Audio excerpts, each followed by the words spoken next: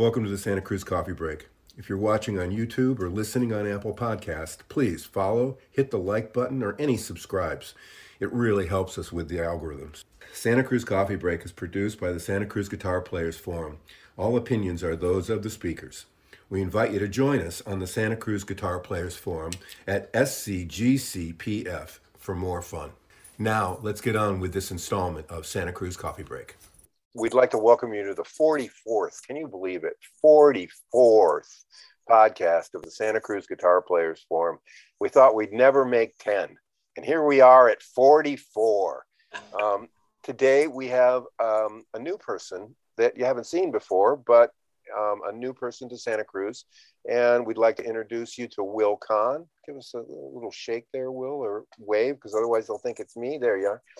And over on the other side of that thing is the illustrious Mr. Hoover. So what we thought we'd hope today to do would be to get maybe a little welcome, Will, and give us a little background, and then Richard's got some things to say about NAMM, and I know there's some exciting stuff that's coming up. So let's roll.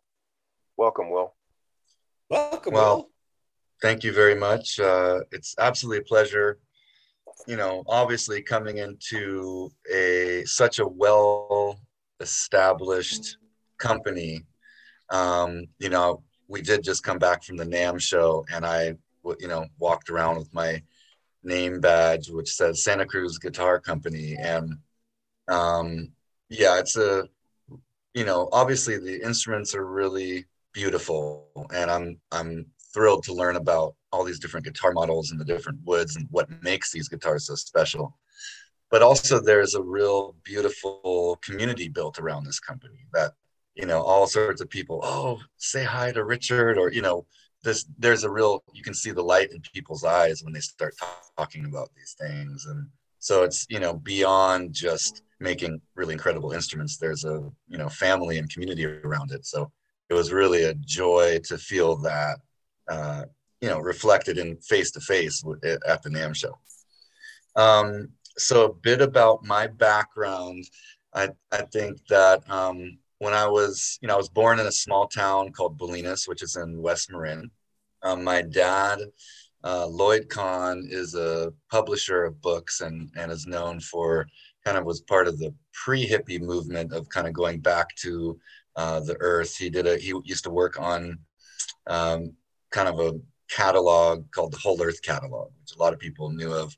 He calls it the Google before the internet, where it was this big oversized booklet that just taught you everything about, you could get how to build a chicken coop, or how to do a raised bed, or on and on and on. And so he really he built the house that I was born in. I was born in 1979 out on a dirt road out, in Bolinas, in a house that my dad had built. And so this idea of doing things with your hands and special wood and things like this, that's literally what I was born into.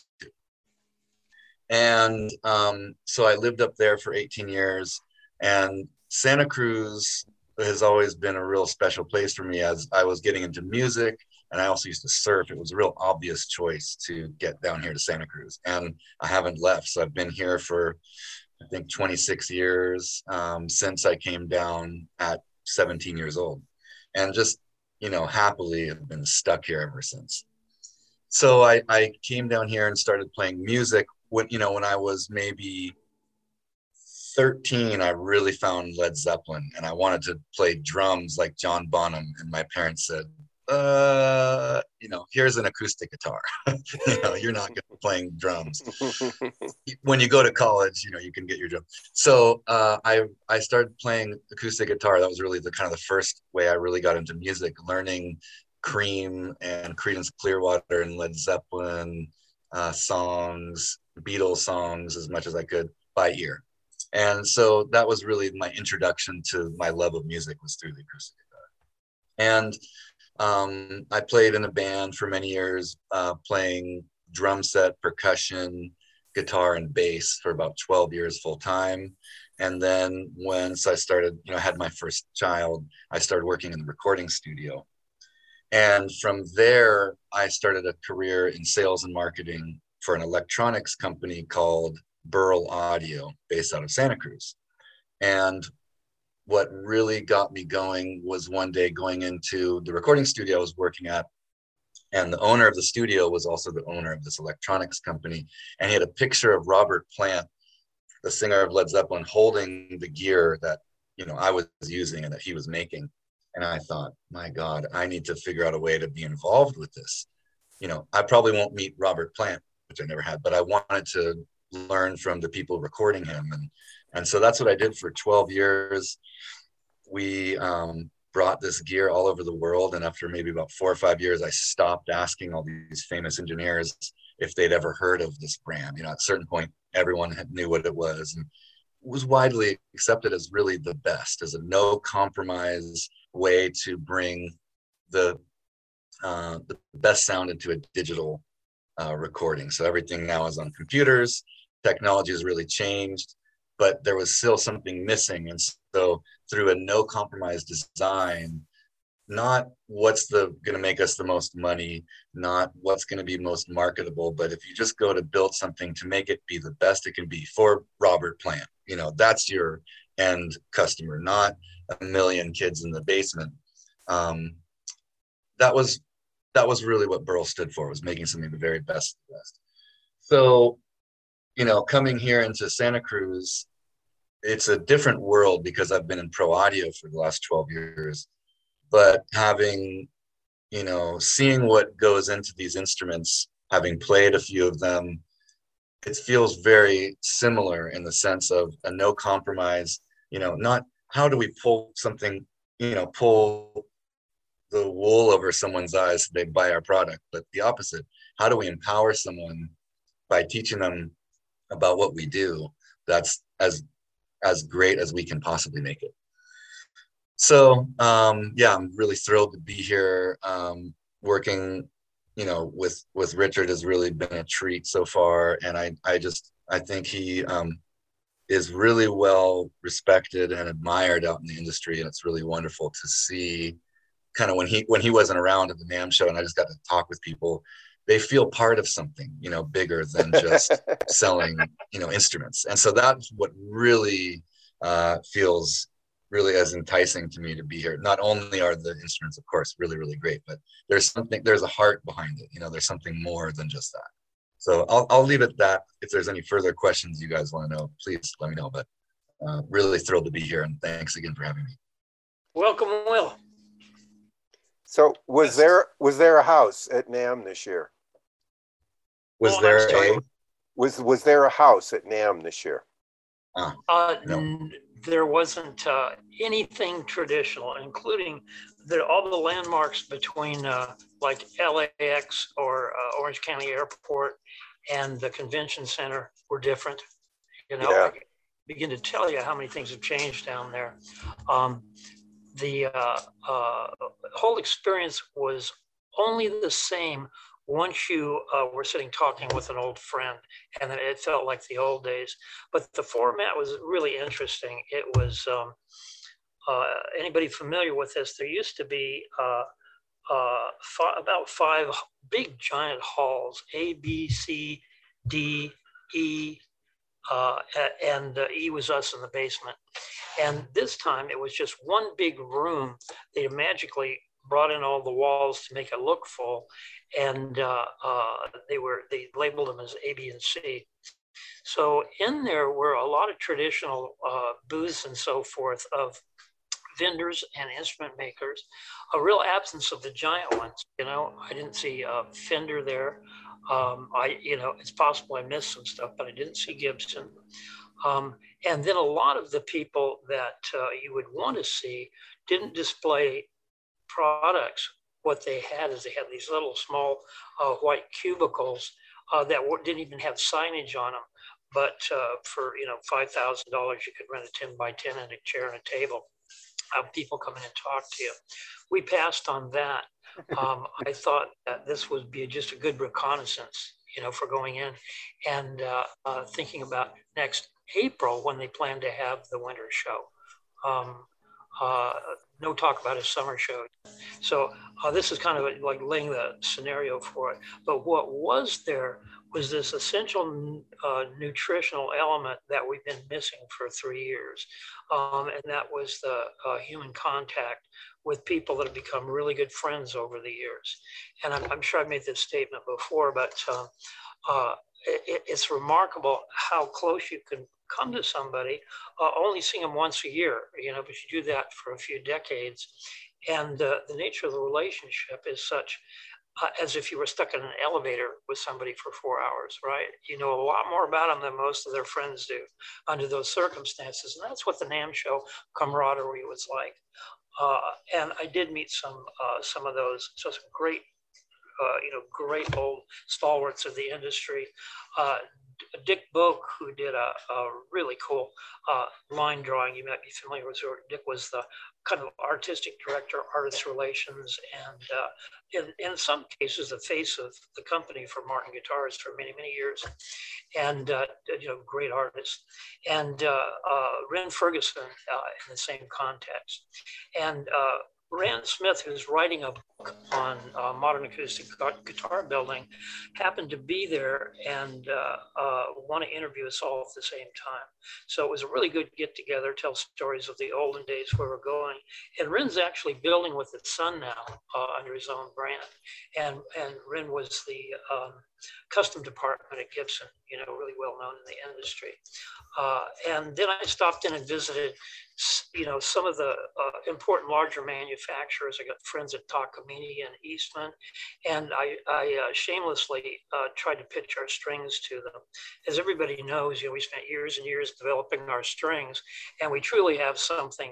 We have a tiger by the tail with these advancements in string technology. I shouldn't say advancements, just capturing the stuff that we didn't get before because our strings were dumbed down to cost $10 or $15. Once we put the effort into it, we could make a string that sounds better, plays better, lasts longer. So the idea is not to sell oodles of strings. It's more to support our own habit of great strings for our guitar. And with that, we need to make enough of them to have an economy of scale and get the price down. So wouldn't it be a thrill to have one of those companies use our strings on at least their best instruments? So there's the self-promoting stuff. Guitar sales, it's always the same phenomena. We've sold our guitars for the next year and a half. We don't go there to make sales. We go there to maintain relationships and hear what people have to say. Times like this, when you question, is it worth the expense to go to the NAMM show? We could, in the olden days, renting the house, having the booth, and the expenses could cost us $20,000 to $30,000 to do. So when the opportunity of not going during COVID came up, or even today, companies go, geez, I can save a whole lot of money by not going. Maybe we don't need the show anymore. But my answer to that is we go there for the opportunities that we don't know exist until we get there. And then that's when you find out the value of the show. New friendships, old friendships, connections in business, the stuff that makes the world go around. So that was there on a smaller scale.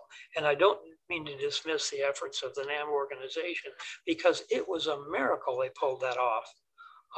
The cost of running a convention center is astronomical, and you have to book it years and years and years in advance. And that's why we see the NAMM show on such odd times.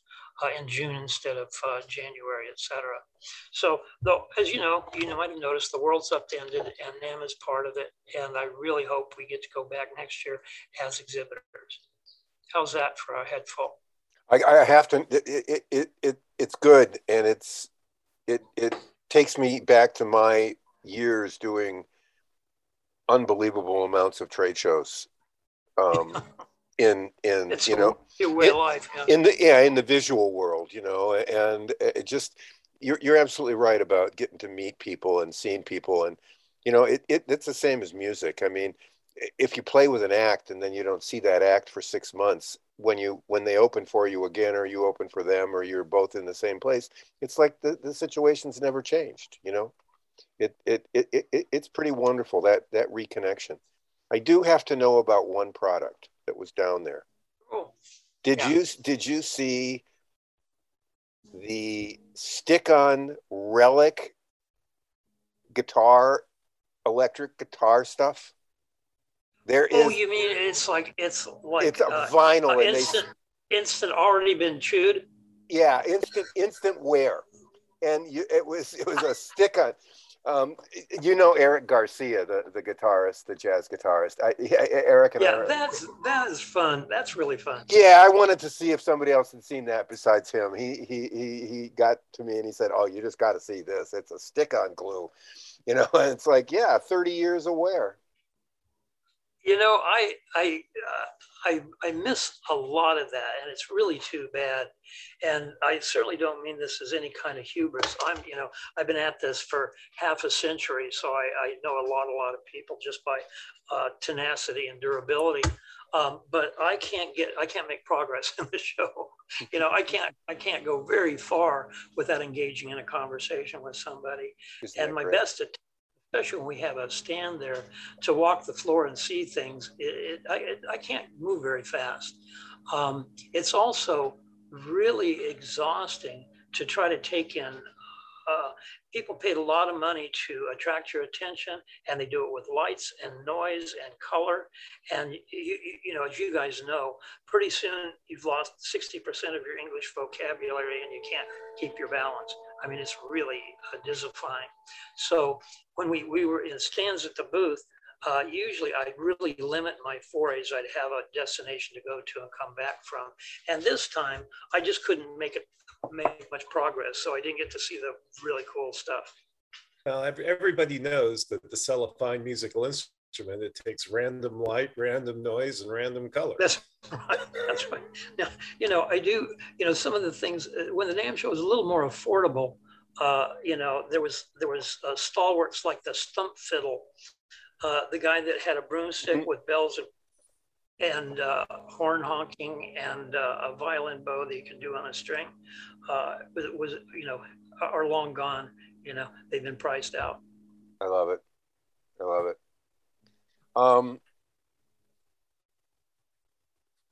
Any memorable meals?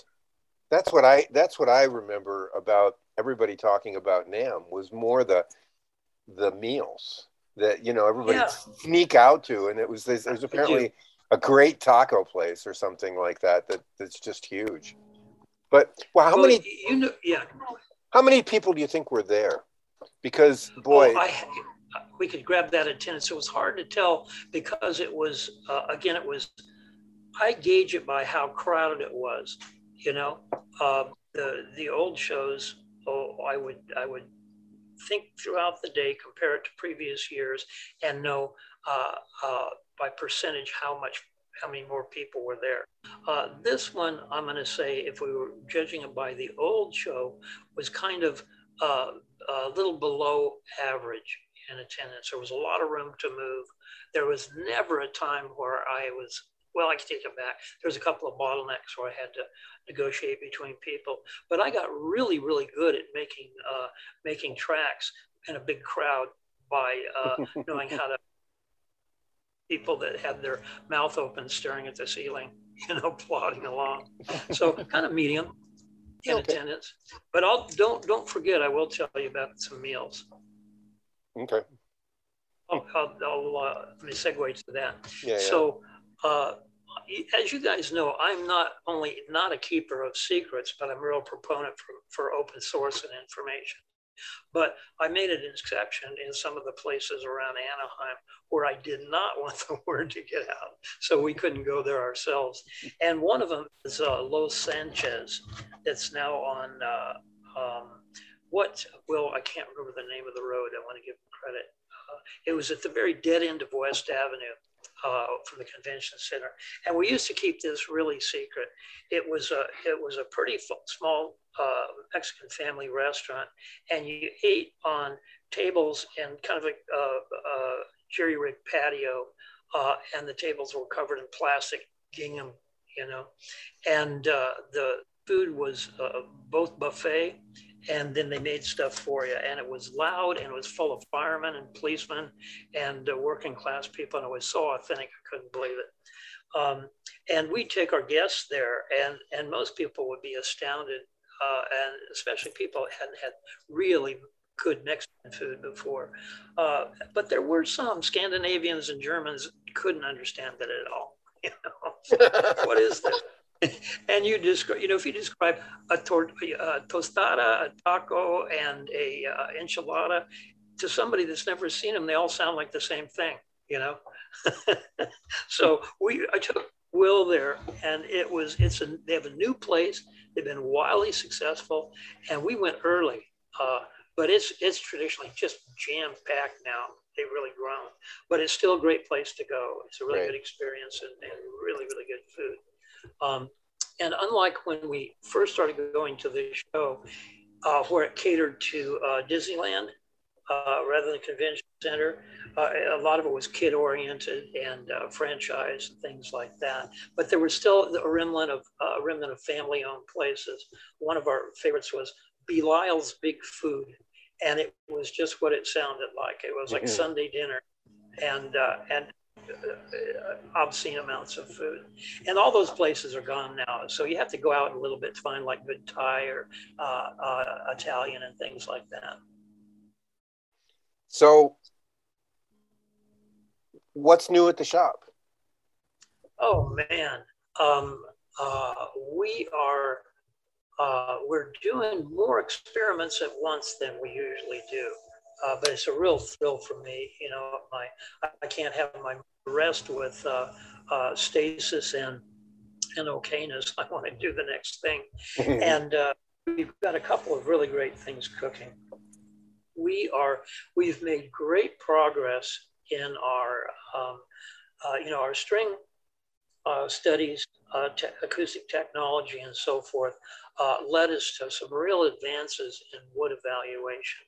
And as you guys know, I've spent a career really learning how to deal with wood, assess its tonal potential when it's in the raw, know how to work it to get consistency, and know how to manipulate it to get custom variations. So the farther back you can go in a piece of wood to know what its potential is and how to work it makes it a whole lot easier to choose your wood in the first place. Or in the case of somebody that doesn't have my 50 years of experience, to trust a source that this wood will do what you want when you put it in the guitar. And everything that I sense by feeling, flexing, sight, sound, I taste it if I could, but I do smell it. All those add up to this empirical body of knowledge that tell me how to hand a piece of wood to get the results I want and to guarantee a customer they'll get the guitar they want in their sound. But that's fragile. It's all in my head.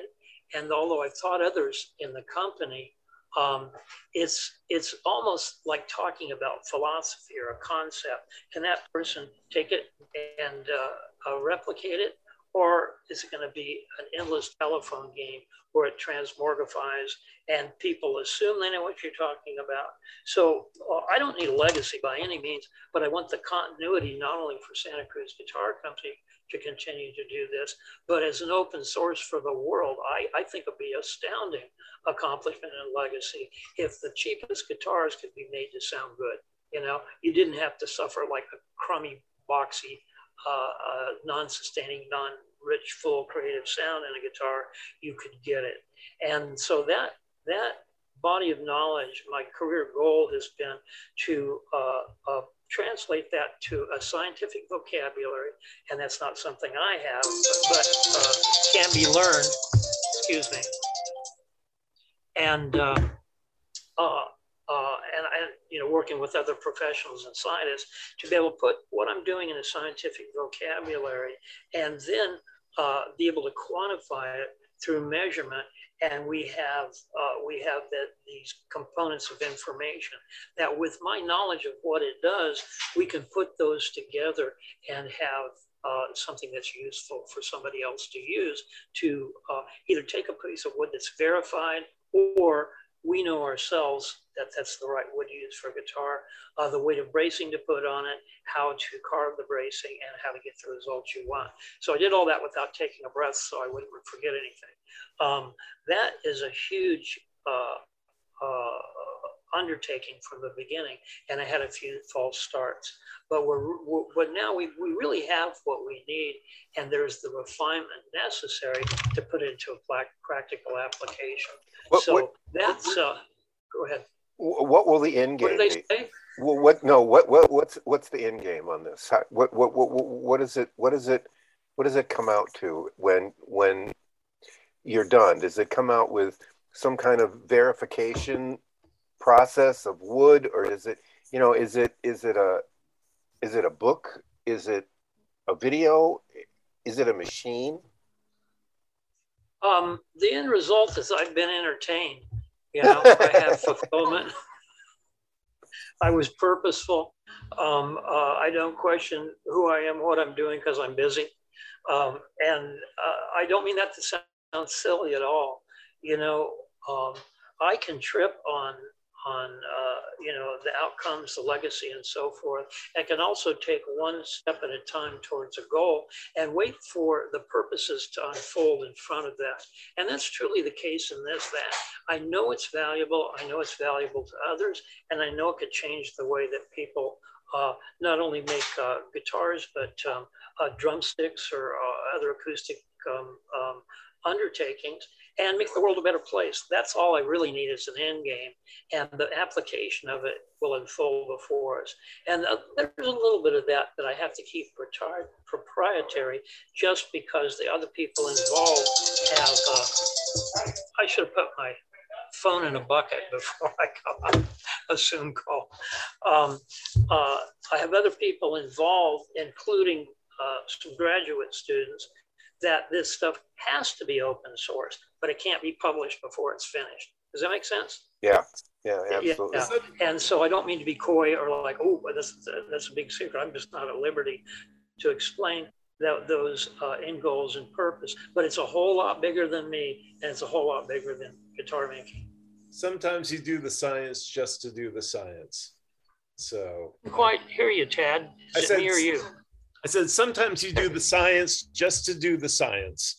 And that's kind of what I was saying at first, and I wasn't facetious about that. I've got a calling, I'm driven towards it. And if I spent too much time assessing the outcome and therefore qualifying whether or not I want to pursue it, I'll go nowhere. I can overthink anything. That's what pure science really is you don't approach it knowing what your goal is. You approach it in order to find out where it takes you. I thank you. That's really helpful. One of the great symbioses I've had is I'm fascinated by the scientific method. I honor it. I use it in my everyday life. I certainly use it in guitar making, but I'm not a scientist by heart. I'm an artist. And so the symbiosis working with science, people that are really into the scientific discipline, the mathematics, the calculus and so forth involved in quantifying sound into a vocabulary. I can't understand what they do, but I can point out things to them that seems to be revelatory, that move us along the path towards what we want. And my first start in this was really, people were saying, well, that information's already out there. You just talk to people in acoustic physics. Because there have been a lot of people that had modeled the sound of guitars and come and written thesis, and there you go. But they didn't know what they're looking for, right? They could show how the guitar moves. They could maybe recommend how you do that to a consistent look, but they didn't know what it sounded like. So they weren't giving any information that was useful for a luthier to improve their sound of their instruments. And sounds like people who do their own research.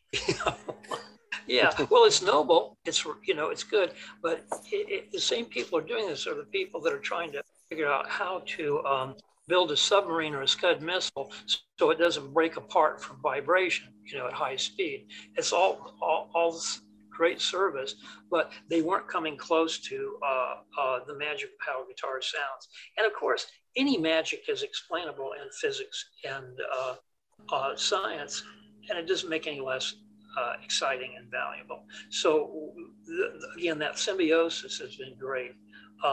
It's scientists that are willing to listen to something that's not within their discipline, and an idea that sparks an inquiry that brings us to what we are. And this has been, this has been hit or miss for over 20 years, but we've been really intense on it for probably the last 8.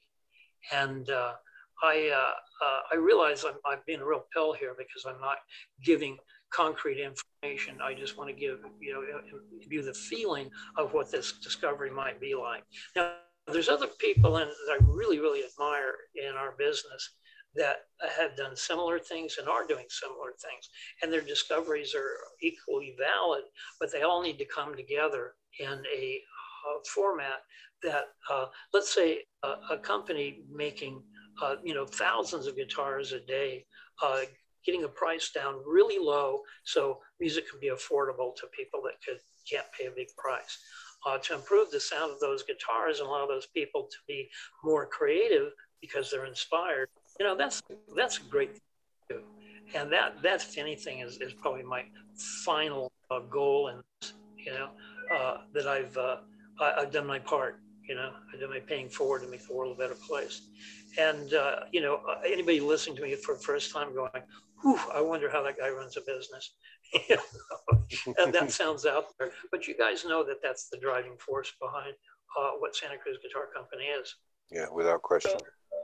And I think it makes a lot of sense to not want to release information until you really have things sussed out. I mean, the last couple of years have kind of shown a lot of people that releasing information before you really have things truly understood and sussed out leads to an awful lot of misinformation. And especially when everybody can publish their own newspaper from home today. Yeah. So, well, that's intriguing. Well, if you have questions, go ahead. Otherwise, I'll segue into how this ties into our string. No, go for it. Yeah. Go. So the same principles that drive a guitar top work in strings. And I said this earlier, there's way smarter, more resourceful people than me. My favorite string company is D'Addario. And those guys are brilliant. They hire brilliant people and they support the arts. They're just, they're perfect in my eye. And they know their market really, really well. And they make strings for violin players that cost over $100 for 4 strings, right? $25 a string. But guitar players are, for whatever reason, expect to pay 10 or 15 bucks, and they get what they pay for. So any big company that knows their stuff would know how to make a better string, but they don't see the market for it. Our motivation wasn't a market. It was just like anything on our guitar to come up with the best we can possibly do. So, we're not satisfied with case manufacturing, gear manufacturing. We design our own and have them made to our specs. And this is what we did with strings. And it took dealing with three different entities, one for the core wire, one for the ball end, and one for the precision wind of the string to get it. And in some senses, I go, why didn't somebody else do that first? But we also had the advantage of the acoustic physics background to not have to do a lot of trial and error to get there. So it sounds preposterous, but the goal is let's make a string that sounds better, plays easier, and lasts longer. And I hadn't even thought of longevity, to tell you the truth. But that was a byproduct of the precision of manufacturing turned out to be even better for longevity than coating them did. And I might add this: are they coated? Well, it's arguable. It's exposed to an atmosphere that's anti-corrosive. Does that leave a film on it? I don't know, maybe microscopically, but it's not coated in the sense that people think about. So anyway, we focused on tensions, because that's truly the only measure. Gauge is only the measure of the dimension of the string, and that tension can change depending on the manufacturer. So GHS, D'Addario, Pyramid, Cleartone, they all have different tensions for the same gauge. And that's no way to have consistency in the sound of your instrument. So the gauges in ours sometimes are fractional, like it's not a 20, it's not a 22 thousandths or a 23 thousandths, it's a 22 and a half thousandths. So now we're confident enough in doing our low tension and our mid tension, which are like light medium, that now we can extrapolate that into a DADGAD set, which the world really needed, and that's now available. We also do a baritone set, not because there was a market for it, just we didn't have a baritone string for our baritone and we needed it. And that's a big breakthrough. We're also doing a 12-string set, which is another one that seemed to be just kind of a hodgepodge to meet a bizarre consumer segment. And as you guys know, we take our 12 strings deadly seriously. So in all that noise, we now have DADGAD, baritone, and 12-string sets available. And that's busy. You know, one of Will's jobs is to help us introduce those to the right markets so that we can control the demand to some degree. I don't want to be a manufacturer or a mass marketer. I want to support a string habit for us, and so we want to control how much that is, and we'll also would like to be able to get paid really well for selling a lot of strings. So I hope that doesn't sound oxymoronic. I haven't. Well, you know, the baritone set in particular, I mean, it was always amazing to me that you'd go out on the market for baritone strings and you'd find sets that ran from, you know, the bass string, to say that, anywhere from like 60 thousandths all the way up to like 110 thousandths. And it would be like, you know, are they pulling these off of a suspension bridge somewhere? You're right. And it's very much like that analogy I had between science trying to model a guitar's sound. Oh, great, you did that, but how do you use that to make the guitar sound better? They didn't know what the guitar sounded like and they couldn't get there. Same thing with the strings. Unless you experience playing like a baritone or a bass or an alternative stringed instrument, you just take a guess at those and you try gauges. But unless you balance those tensions, you don't get the potential of that instrument. And you know, when you do a baritone right, it just sounds like a piano.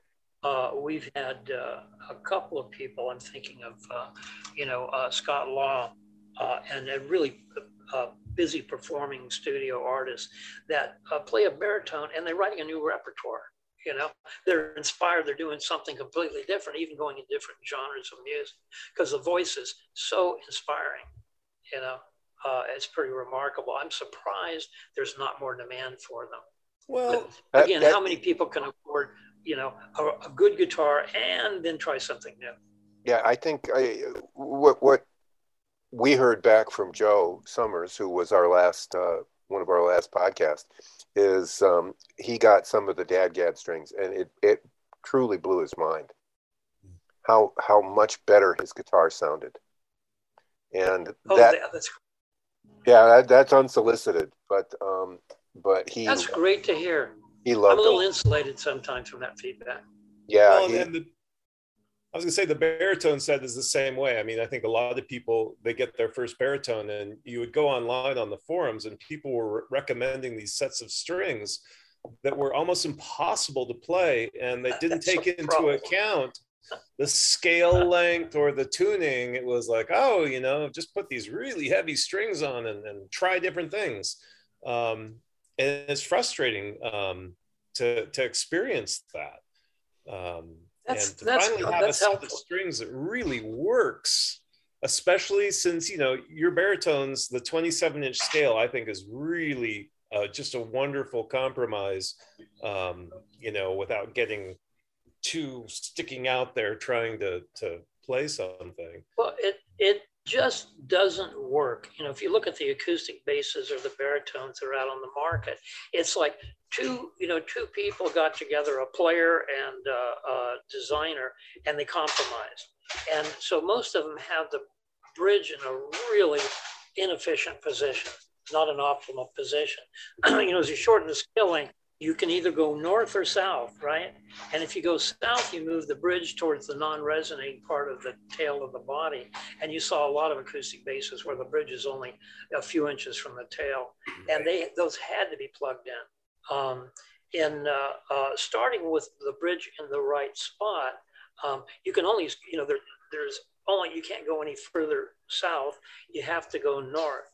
And that's going to be by joining the body at some unconventional fret, not the 12th, not the 14th, that length. And seriously, a longer length and more tension, maybe that's manageable for somebody who wants to pursue it further, but it isn't for me,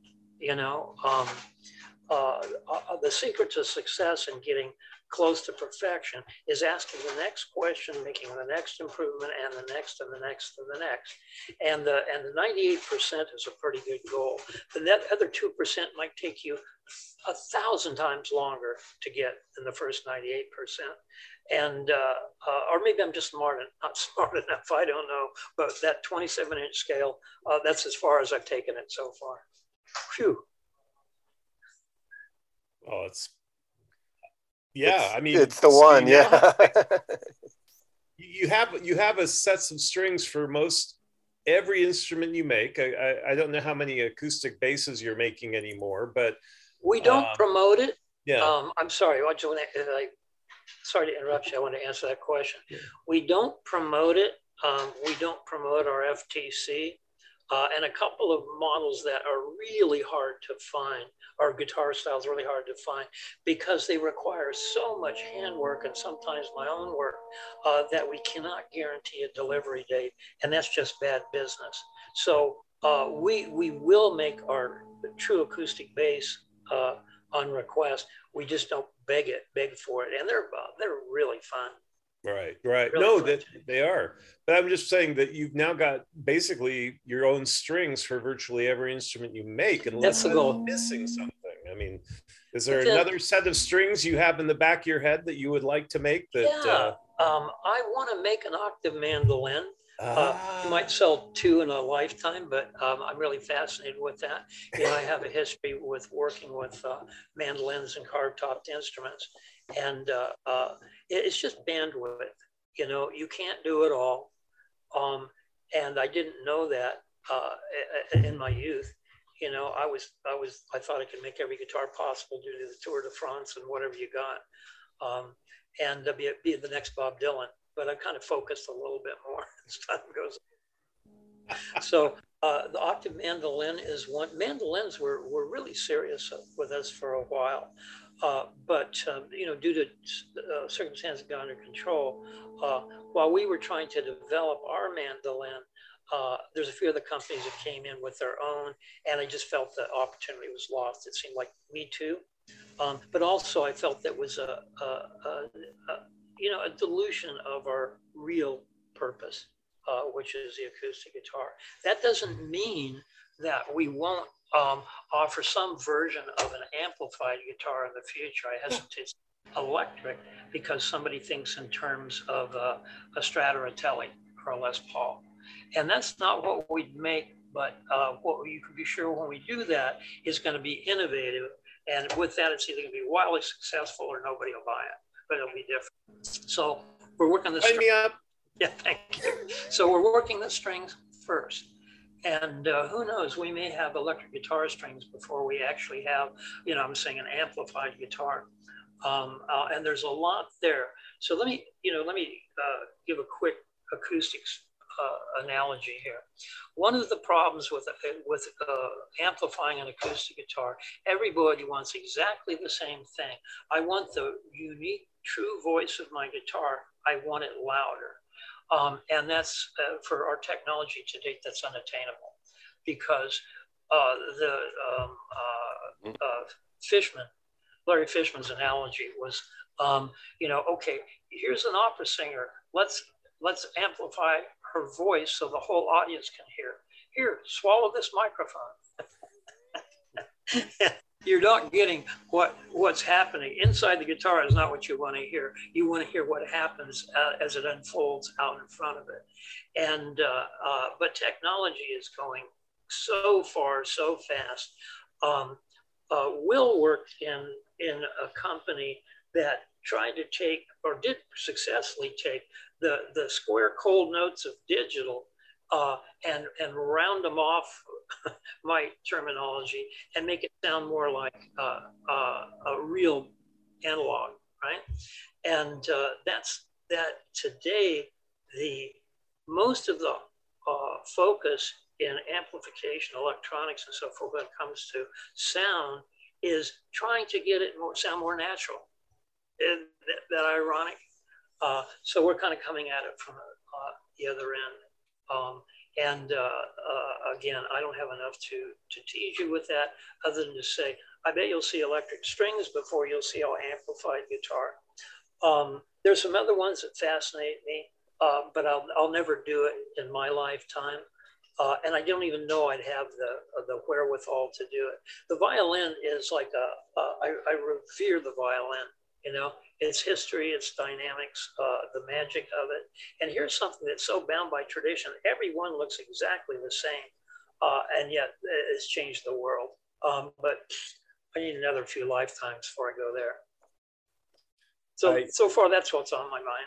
Yeah, yes. I actually did go to Cremona to the music festival there, and I happened to be there when they had the violin, viola, bass judging at the museum, the Stradivari Museum. Isn't that incredible? You're absolutely correct. You can walk down past hundreds and hundreds of violins that from 30 or 40 feet back all look identical because they have to meet very specific specifications. And as you get closer and closer to them, you realize every single one is unique. Yeah, that's so amazing. Inspiring. Did you get a chance to see the guitars and mandolins when you were in there? Yes, yes. Oh, God. You know, there is nothing new. You know, sound ports, fan frets, arm bevels, you know, headless instruments, you name it, it's there in history. Well, and if you really want to see something interesting, they have sets of drawers with most of Stradivari's toolbox all laid out under plastic. And you look at how crude and how poorly made so many of those tools were. They're handmade, yeah. They're handmade. But I'm going to make a violin. I'm not going to make an art piece of my tool. Yeah, well, and granted that these tools were used to build probably hundreds and hundreds of instruments and went through the hands of apprentices and whatever else, but still, you see how simple they were and how crude they were, and yet they created these amazing music. I'm so inspired by that. You know, I already talked about the violin.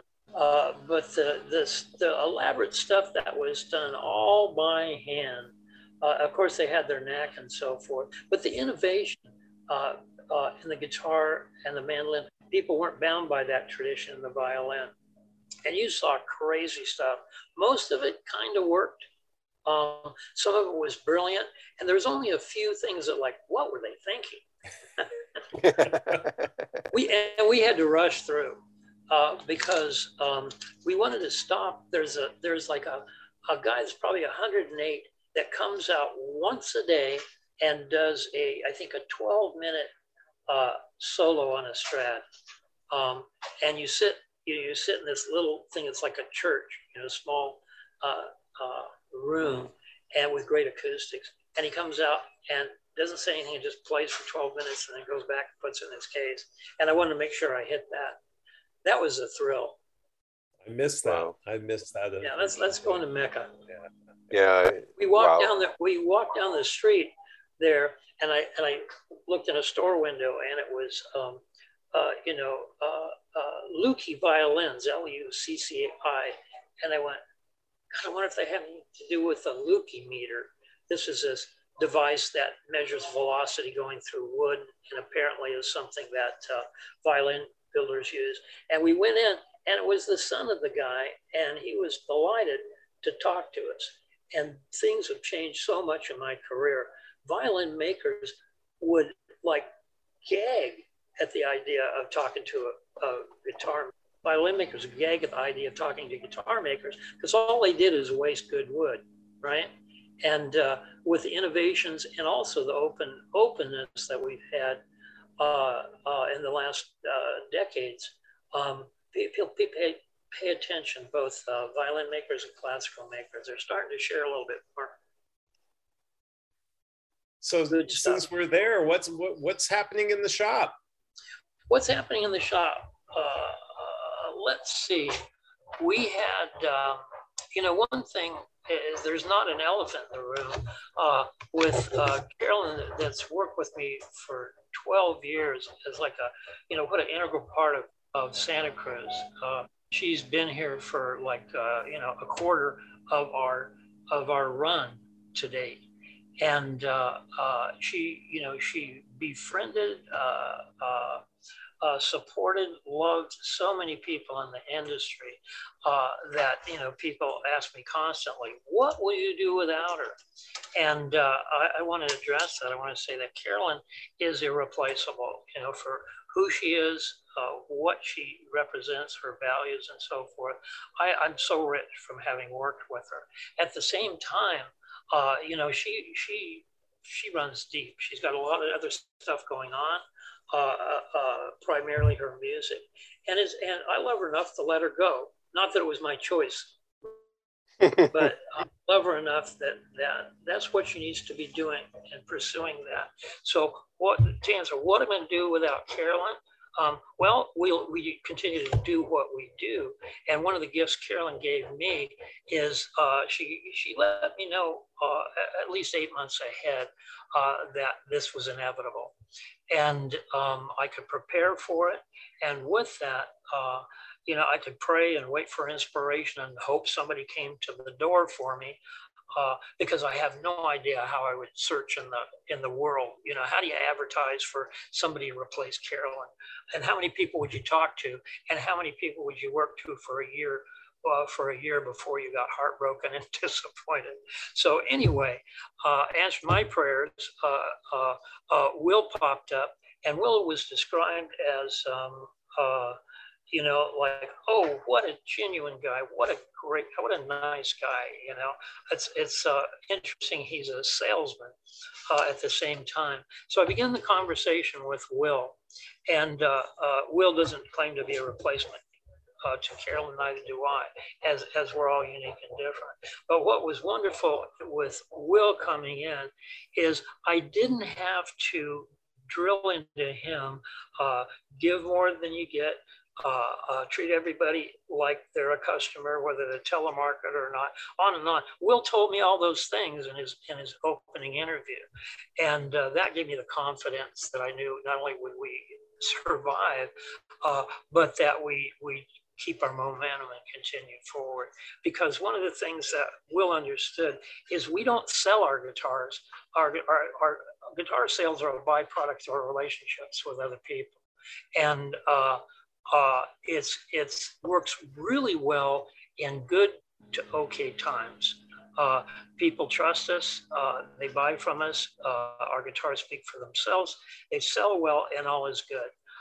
In really bad times, it's a disadvantage because people can conflate being nice with gullibility, and they might choose to cut us off before somebody, mean salesman. If you look at the big companies, Martin Taylor Gibson, they've got professional salespeople that bite, don't let go, right? So they can intimidate a small store into dropping other lines in bad times.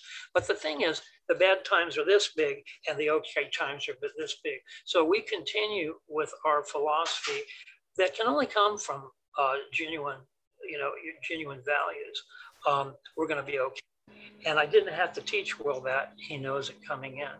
So you can tell I'm struggling here. How can I say, oh, Carolyn, no big deal. Yeah, Carolyn's a huge deal. But beautifully, we're composed of a lot of big deals, and we're also resilient. My job is I'm less of a guitar maker today than I used to be. So my job's become managing the thrill of expectations and other people's hopes and dreams for their guitars before, during, and after. And in the case of Will or Carol, anybody, managing people's ambitions, hopes, and dreams, and sometimes that doesn't include us anymore. So it's kind of a fun merry-go-round. No, that was circuit. It's a parade of events to go through here, and luckily the foundations of the values of Santa Cruz is resilient enough to move with those things at the same time. Was there any diplomacy in that, or did I diss anybody? It sounded great. I was going to say, you know, Carolyn really was kind of a foundational element of the company, and replacing a part of your foundation does put a lot of strain on other components and other parts of things, but you know, it can be done. It just takes a little time and a little bit of patience, and usually it means you end up with a stronger thing when you're done. So, boy, that's well put. Well, you know, COVID kicked our ass and made us stronger. We didn't die, but again, you know, Carolyn had the grace to allow me to do this right. The only thing she asked, because I didn't announce it beforehand, so it was a surprise to many and even a surprise internally, but it allows us to, you know, like you said, we didn't have a block taken out of our foundation. We were allowed to secure that foundation before she went. So really the big question, does Will have a good eggnog recipe? Because that's going to be really hard to replace. Carolyn taught him everything she knows, including Edna's eggnog recipe. All right, perfect. A Christmas party favorite. Yeah. Yes, we'll look forward to that. That's great. Maybe Will has a family recipe that he can bring to the Christmas party too, or something from Whole Earth Catalog. Yeah, you know, something. You know, Whole Earth Catalog advertised the first book on guitar repair to start with, and then they actually had a book on classical guitar making, and that was one of my inspirations way back then. I remember making a pilgrimage to visit a guy based on reading about him in the Whole Earth Catalog. If time allows today, you had asked about new woods, and I can spend a minute on that. Yeah, please. We love hearing about new woods. Fire it up. In my spare time, I've been working with advancements in wood processing. You know, I have a wood problem, and I disguise it by pretending I'm doing science here. There's some woods we just gave up using. Ziricote, Spruciana, which people know as Amazon, black and white ebony, African ebony, white ebony, exotic ebony, for sides and back, because we just couldn't control the cracking. And sometimes it would show up after the guitar was completed, everything was fine, it would go out in the field. And in general, we don't warranty cracks because we know they're not going to happen because we treat woods properly. In this case, the cracks would happen aftermarket, and that's just horrible disappointment for players. So there's a kindred spirit that wanted to get into the wood business, really knowledgeable as a woodworker, and we worked together to develop both drying and milling that not only we can use, that they can run their own business. And so we developed a process using a commercially available vacuum kiln, and then some expensive consultation from a guy, including a nuclear scientist that had some applications for drying processes. And what this has allowed us to do is to stabilize these really weird woods and guarantee them. And I say weird because they're, you know, most woodworkers avoid them. You see these things on the market now, and I don't mean to dismiss any builder, but the caveat is those kind of woods are prone to danger. And we know woods like, let me give this, and this is a good announcement. Don't use flamed redwood on a steel string guitar top. It will pull apart. And that's just the physics of it. It's not like flame maple or flame koa. The grain, the run out goes like this, and at the flame it goes straight up and down, and it's a perforation, and that'll pull apart. And I see guitars on the internet with that. It's beautiful stuff. So anyway, with these woods now, we can, not flame red, but the rest of them, we can even vacuum kiln a block and stabilize it, and then cut that and have the proper stability and moisture content. So again, those woods that are really, really beautiful. Ziricote, it looks like all the beautiful grain you ever see in Brazilian rosewood.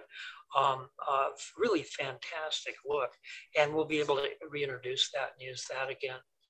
Spruciana is probably, no, I'm not even going to say that. It's there's no alternative to anything.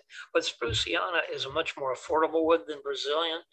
It's a sister to it. It's of that nature, of that sound, and for some people, that's a really nice alternative. And again, we'll be able to use that. I don't have any samples to show you. The black and white ebony, exotic ebony, that we stopped building with. We'll be able to do those now too. So it opens a new palette of not only cosmetic colors, but tone also. So that's great to have that breakthrough. I'll say this qualified statement: we can get any wood anybody wants with these qualifications. One, it has to be a tone wood, it has to sound good.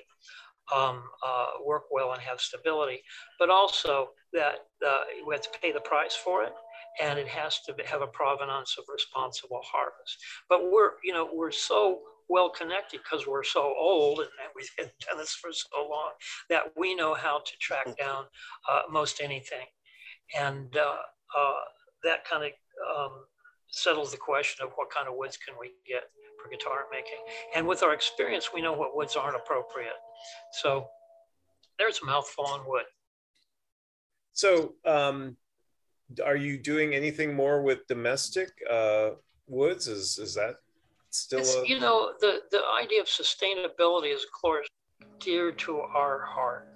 And a lot of domestic woods that would be really appropriate for a quality guitar sound don't grow big enough to get the 8-inch piece you need for half a back, because we're talking about book matched here.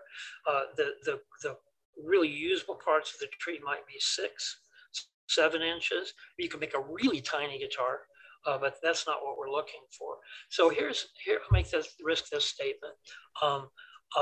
We're just waiting for a larger company to introduce like a 4-piece top, a 4-piece back, to the marketplace, to really introduce it with marketing prowess to give it credibility, and I'm ready to go. We go back in history, there's lots of 4-piece spruce tops. Pianos are made out of 4-piece sections of spruce. Right. And the amount of material to make available, the amount of protecting of the resources, it'd be incredible. The only reason we don't make a 4-piece top or back is market perception, or let's call it the Martin standard. The same as straight grain Brazilian, some people think is all. It's not, it's the Martin standard. They chose to do it that way, and people think it's better. So 4-piece or 6-piece, for that matter, would open up a world of stuff with domestic wood. And I'd love to be a part of that. But even though, who doesn't know Santa Cruz? A lot of people, because we don't have a loud enough horn to blow, to get the word out on that. The people that do know, we can give credibility to things because we use them, but we need a larger bullhorn to make a change in that thinking. And then there's gorgeous stuff. Look at this. This is a piece of Modesto ash. And when I was a kid, as they were building post-World War II suburbs down in the San Joaquin Valley, for whatever reason, the developers planted a Modesto ash tree in everybody's front yard, right? And they're just now reaching the end of their lives. So these trees that are now, 70 years old, 75 years old, and so forth. And I'm looking into this. It's very oak-like. It's not ash in the sense of swamp ash or electric body like that. And I'm just fascinated with it. And so I'm looking into checking with tree services and so forth and see if we can get somebody to buck it up into maybe 6-foot sections instead of, firewood type thing. That's exciting. It's interesting that you say that no matter how great Santa Cruz's reputation is amongst people who know what you do, if you took the entire 40 years worth of output that Santa Cruz Guitar has done, you're just starting to approach about 1 week's output from some of these individual big names. Oh, for our whole career, your whole career, right. Yeah, exactly. So. You're right, and that's what I was talking about, the size of the horn or the bullhorn that you speak. I'm going to say probably monthly, there's somebody that comes to us with this, I'll give a composite story. I've collected guitars, I've been collecting guitars for 40 years and I have the best of everything. And I just heard about Santa Cruz. Where did you guys come from? Like, are you like in on this boutique movement? And it's like, been a lot of years since I had to explain what we were up to and who we were, but it still goes on, and that's just how it will be. Yeah. Richard, you've been amazingly gracious with your time today. Will, thank you very much. Wonderful to meet you. Yes, Will, it's really nice to have you. Thank you, Will. Wonderful to meet you. Yeah.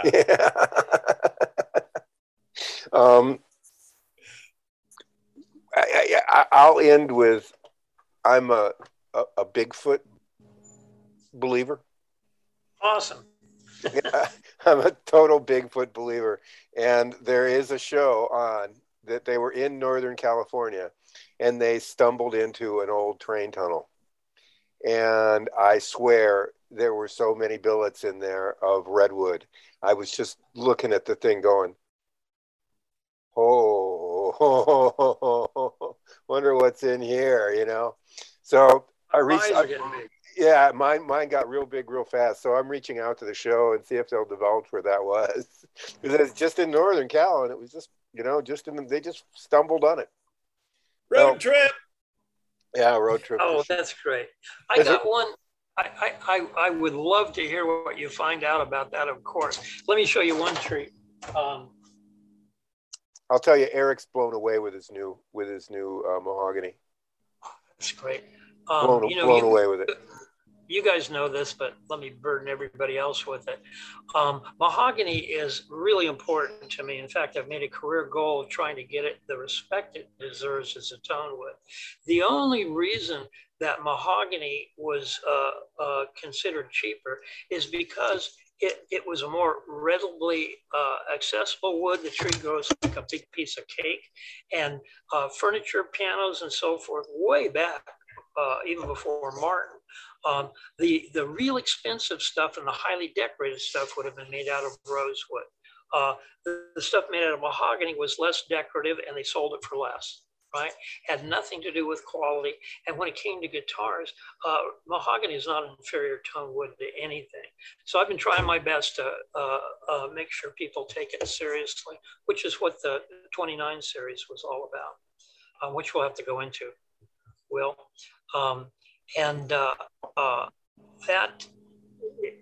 When we can get the good stuff, it's still one of my favorite tone woods. And I say the good stuff because, once a natural environment's been harvested and there's more sunlight, things go faster, less dense, and less tonally efficient.